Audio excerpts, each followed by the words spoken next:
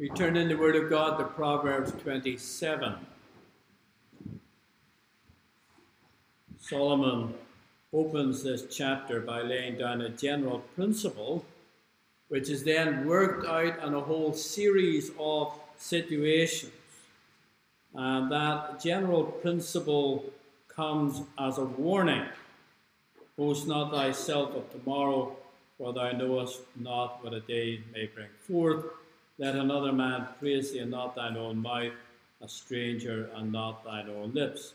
So on the one hand, he says, do not boast of tomorrow. On the other, do not boast of yourself. So here's this general principle that is laid out in these first two verses. And the reason is because of our own limitations and dependencies. So we're going to look at this chapter under this heading, Salt and Light. The Saviour calls us to be salt and light in the world. So what does that look like in practice? How is it put into practice in a whole range of aspects of our life? Well, the first place, friendships, verses 3 through 10. And there are two extremes, he says, to be avoided. On the one hand, isolation, on the other hand, being naive. So what we need is a heavenly wisdom to guide us even in this difficult aspect of life about relationships. And of course that heavenly wisdom is evidenced in the humanity of our Lord and Saviour Jesus Christ. So there are 5 things at least here that I draw to your attention. First of all, the wrath of fools in verse 3. And what is so shocking here? Solomon describes it in terms of weight, the pressure, the strain, and the difficulties that is created. A stone is heavy, the sand is weighty, but a fool's wrath is heavier than them both. All of the pressure and the stress that comes even from this one particular person. The second in verse 4 is envy. Wrath is cruel, anger is outrageous, but who is able to stand before envy? Now you can, to a certain degree, withstand anger, even when it's irrational and overwhelming. But envy, says Solomon, is in a league all of its own.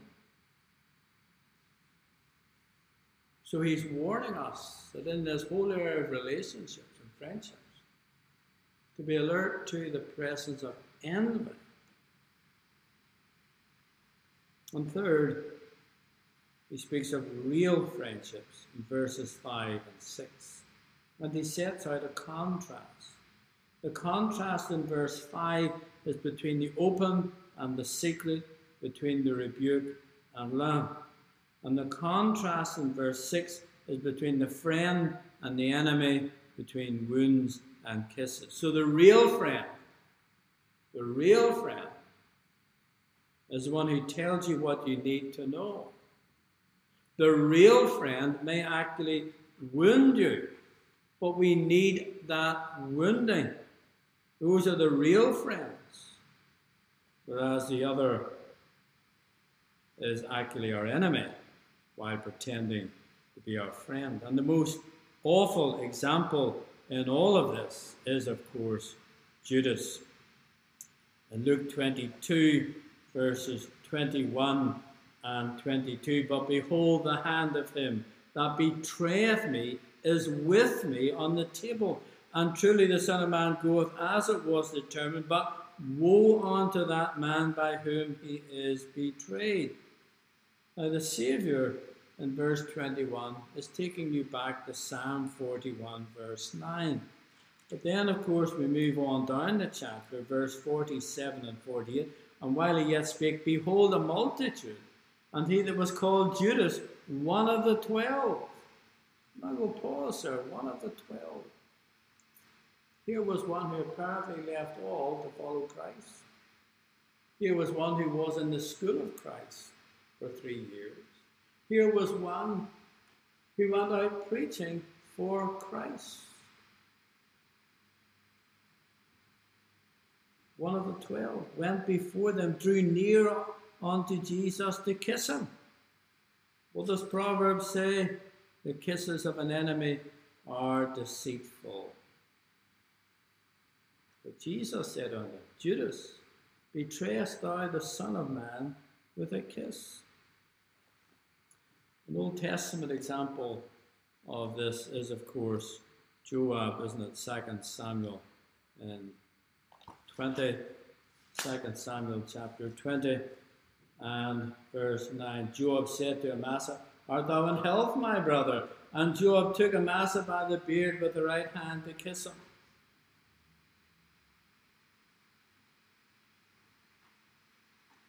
Solomon says to you, there are friendships, and there are real friendships. You need to sift between the true and the false. Fourthly, verse 7, more doesn't mean better. More doesn't mean better. Look at verse 7. The full soul loatheth on honeycomb, but to the hungry soul every bitter thing is sweet. Accumulation of things does not mean equal appreciation of things. In fact, it often leads to indifference, apathy, and monotony. The fact that you may have the ability to buy 10 classic cars and put them all in the same garage doesn't mean that you place the same value on each of them, and indeed place a value on all of them that is more or less than something else. Because you will see an 11th classic car which instantly outshines all the other 10, and you must have it. And then eventually when you acquire all the classic cars you can possibly acquire, they're all sitting in the garage, doing absolutely no good. And what happens is one becomes indifferent. Everything becomes monotonous. The acquisition of things does not mean that things are better, it just simply means you've got more. And more troubles as well, I suppose. So let's not be fooled by the world's agenda. You must have more in order to be happy. More often leads to indifference, monotony, boredom. And fifthly, from verse 8, out of place as a bird that wandereth from her nest, so is a man that wandereth from his place. Many are tempted to think somewhere else, anywhere else, is better than where we are. This is what drives so many, I think, of all of the vacations that people have, holidays. They think somewhere else, somewhere new, more exciting, better. In fact, the most prevalent idea in our culture is probably this: I hate where I am, I want to be there where I'm not. And so people keep moving all the time. And that's in every generation, in every culture. And in the end, what does it show you? That people are actually discontent. People are discontent. Out of place. And the sixth thing, verses 9 and 10, value true friendships. Ointment and perfume rejoice the heart, so doth the sweetness of a man's friend. By hearty counsel, thine own friend, thy father's friend, forsake not. Neither go into thy brother's house in the day of thy calamity, for better is a neighbour that is near than a brother far off. Value true friendship.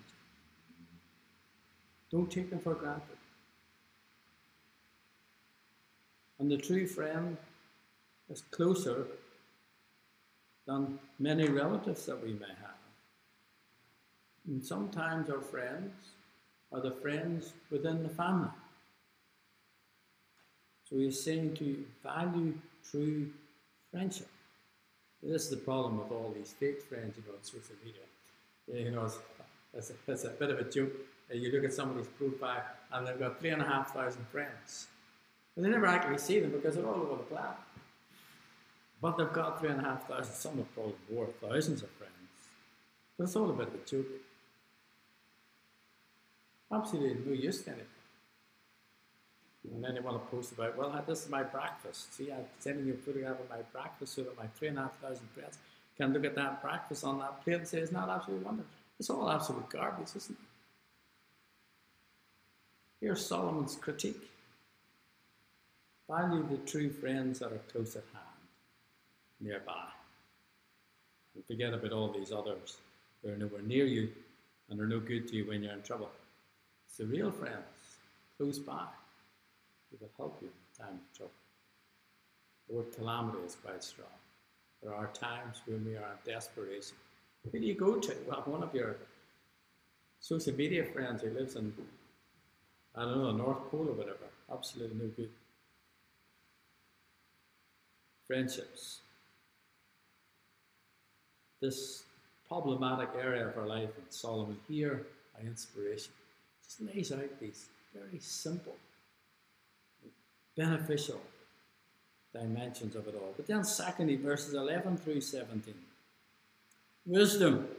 And here he tells you 4 things about this. And we've covered all this ground. And in a sense, as we get near the end of the chapter, he begins to summarize a lot of things that he's saying.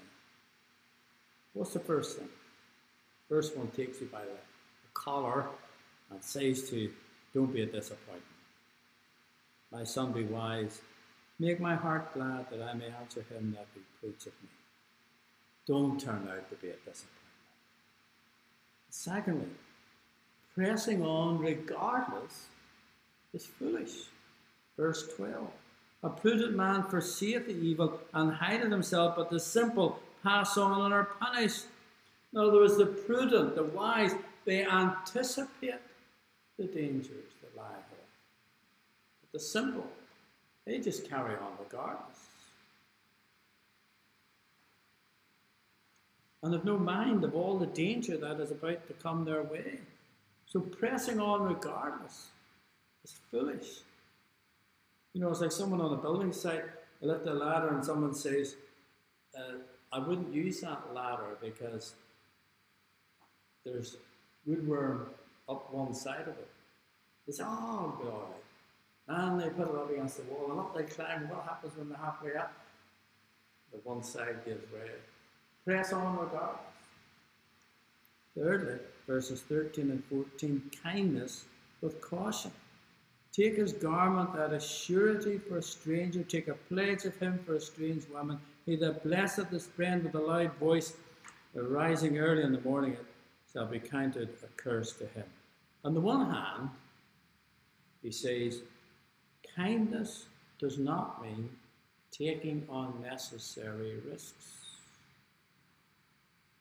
The stranger is the unnecessary risk.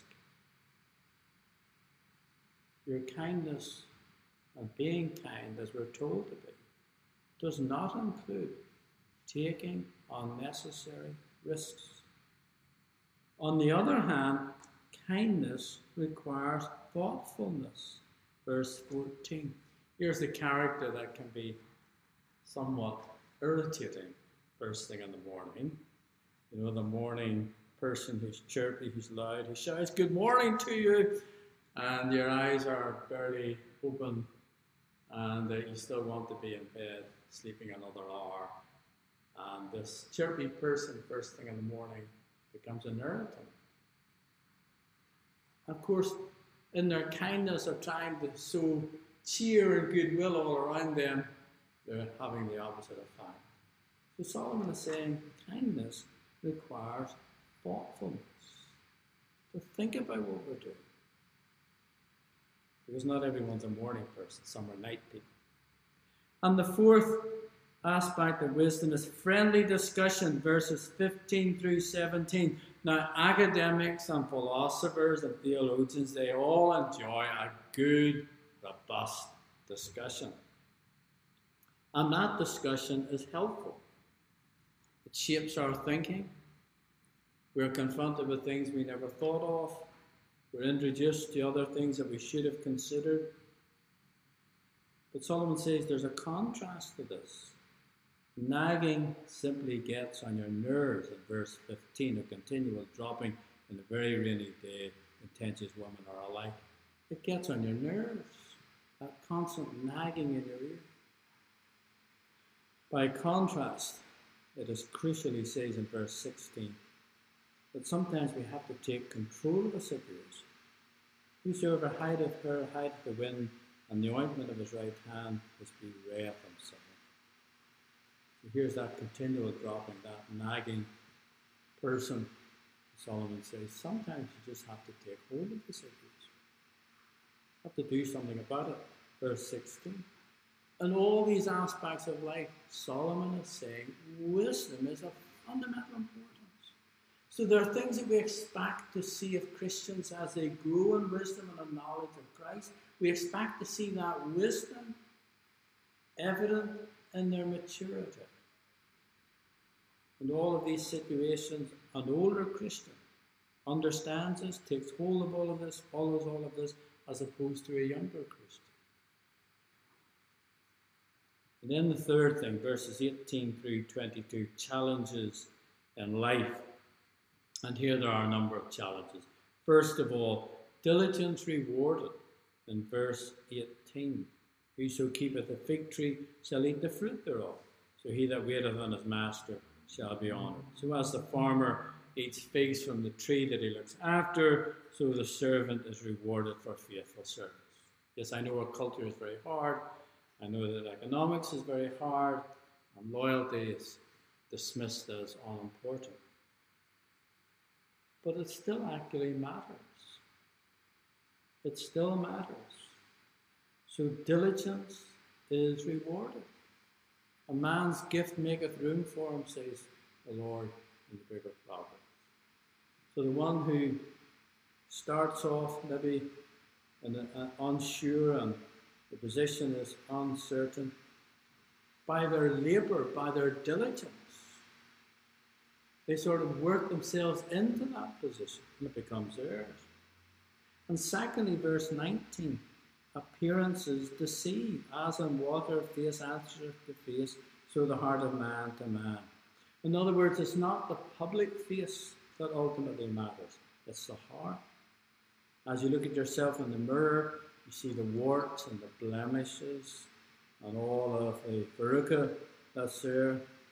In other words, don't let the makeup and the Botox and the plastic fool you. Don't be fooled by appearances. Appearances can deceive.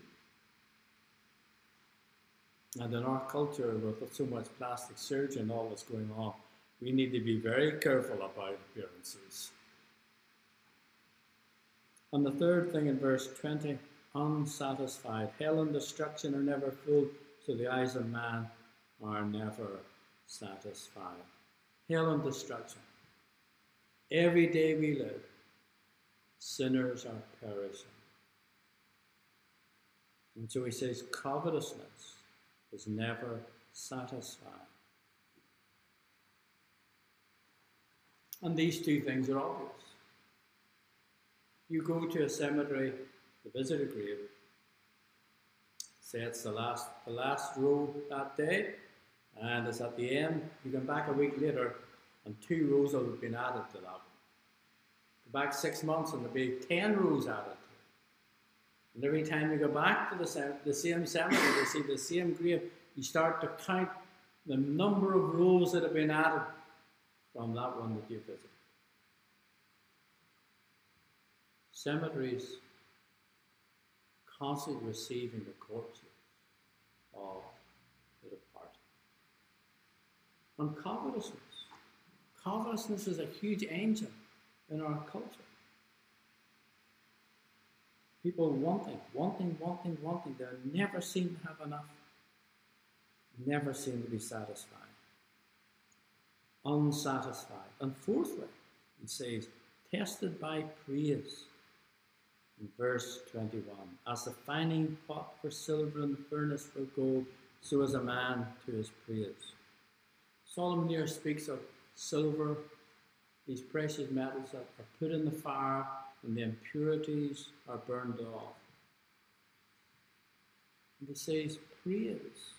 is a test as well. Praise is a test of your character. In other words, don't inhale flattery. Rather, ask yourself when someone is giving you a compliment, or it's usually somebody who's trying to be, dishing out the flattery on a huge scale. You ask yourself, what does God think of me? What does God think of me? Yes, we all like compliments. We like them if they're real and genuine. But when there's flattery abroad, that's the time to ask, what's God's way? What does God think? What does God say? And then moving on to verses 23 to 27. The right use of means. Here Solomon lays out a biblical work ethic that he's referred to all through Proverbs. Let's follow the line of argument. In verse 23, be thou diligent to know the state of thy flocks, and look well to thy herds. So we must put effort, we must be diligent about our callings. That Protestant, that biblical work ethic, and followed by the reason for riches are not forever, and doth the crown endure to every generation. Diligent, even though we know everything is temporary. Verse 25, providence. The hay appeareth, the tender grass showeth itself, and herbs of the mountains are gathered. So providence is all around us. Providence in ordinary things leads to the provision in verse 26. The lambs are for thy clothing, and goats are the price of the field. So there's providence that leads to the provision in our lives. Yes, there's diligence, even though we know that everything is temporary. But the diligence is within the context of providence, because it's out of providence that provision is made for us. And then it finishes with the promise. And thou shalt have goat's milk enough for thy food, for the food of thy household, and for the maintenance for thy maidens. The right use of means. Now, our culture is against all of this. Our culture wants to subsidize, and does subsidize, the lazy, those who are squanderers, wasters, the drunkards, the indifferent. Our culture subsidizes all of that. And there's no bigger example of all that subsidy than when you look at education. But also you look at all of the things that the state does for so many people. Some of it is good, but how much waste there is, because they want to subsidize all of the laziness and all of the squandering of resources. The biblical rule is, for those who are fit and healthy, if you don't work, you don't eat. And that's not the policy that our culture wants to hear. But it's the policy the church states from the Word of God. So there's the right and due use of means, diligence in the sphere of providence, relying on the Lord for that provision. That's why you see when we sit at the table with our knife and fork, we pause and we give thanks. Here's the provision in providence because of diligence. So God has placed an order, finishing with this encouragement. And remember what Proverbs or Psalm 128 says. Psalm 128 says, thou shalt eat the labour of thine hands. And that, of course, takes you all the way back to Deuteronomy 28, verses 4 and 11. Tyndale, we coined the word vocation. And you think of Perkins' treatise on vocations.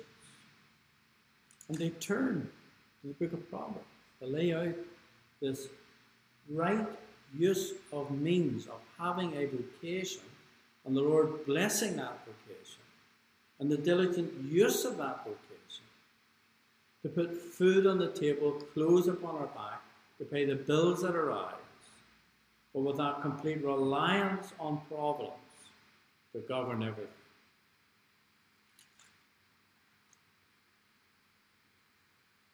Sometimes, of course, as you know, providence.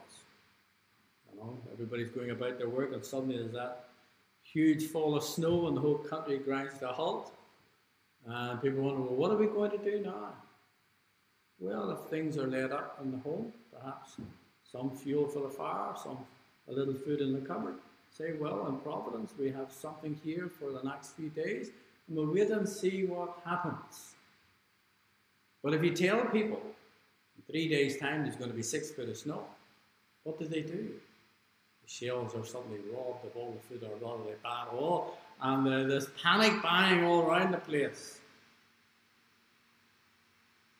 And lots of people end up without, because the few manage to get in first. But we rely on providence all the time, because we know that our provision relates directly to it, claiming the promise of verse 27. Well, let's come to a couple of points of application. Surely the first one must be, we need to stop loving the world. In verse 12 it says, a prudent man foreseeth the evil, hideth himself, but the simple pass on and are punished. In sin as sinners, we're on the wrong road anyway, and it is folly to continue on the wrong road. Because such a person ignores all the warnings, the roadblocks and barriers, and multitudes stumble on. But I will say this too, beware of hardness of heart. He that being often reproved hardeneth his neck shall suddenly be destroyed, and that without a remedy. We need to stop loving this world. This world is temporary. Everything we have, we leave behind us. No matter how valuable it is, how useful it may have been, we're not taking it with us.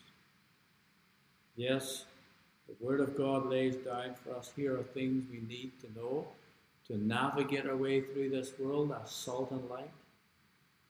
But let's not be in love with the world. And secondly, destruction personified in verse 20. Hell and destruction are never full, so the eyes of man are never satisfied. The word destruction is a fascinating word. It's Abaddon, the Greek version of Apollyon, which you're familiar with if you read Pilgrim's Progress. The description of Satan by Bunyan, Apollyon, Abaddon. But just in case you think maybe that he may have made it up, well, Revelation 9 verse 11, they had a king over them, which is the angel of the bottomless pit, whose name in the Hebrew tongue is Abaddon, but in the Greek tongue, his name is Apollyon. He didn't make it up. Who is the angel of the bottomless pit? Satan is said here to be the angel of the bottomless pit, to have the power of death. And of course, Christ came, according to Hebrews 2:14, to destroy him. That had the power of death. Defeated by Christ. So Christ then is our only hope. Our only hope in the face of hell and destruction. The victor over Satan. That's why the Apostle Paul tells us in Hebrews 2 and in verse 15, and deliver them who through fear of death were all their lifetime subject to bondage. Christ the victor. Destruction personified. Who hates us most? Satan hates you. Satan is at war with us. We must guard ourselves against Satan. How do we do that? We must first have Christ. We must rely on Christ. Because he has conquered Satan. He is the victor. Well, with these few words, we pray the Lord will bless them